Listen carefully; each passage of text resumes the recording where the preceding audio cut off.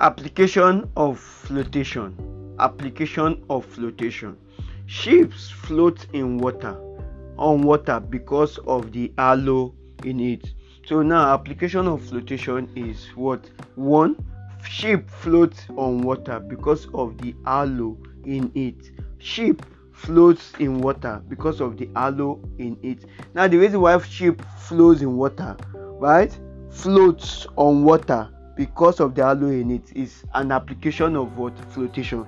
2, balloon floats in air because this is another what? Application of flotation, right? Balloons float in air. This is another what? Application of flotation, right?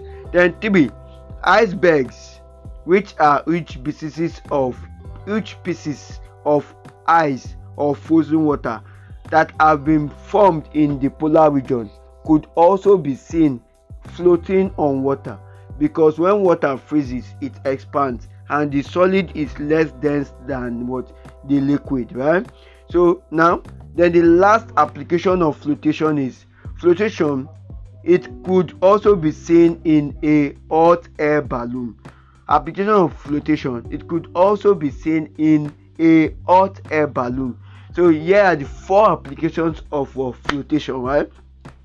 So class, if you got questions, you got feedbacks, you got your own, you want to add to what we have learned today in today's podcast session, please send in a voice note. You can get across to us via WhatsApp. That's +234 90 867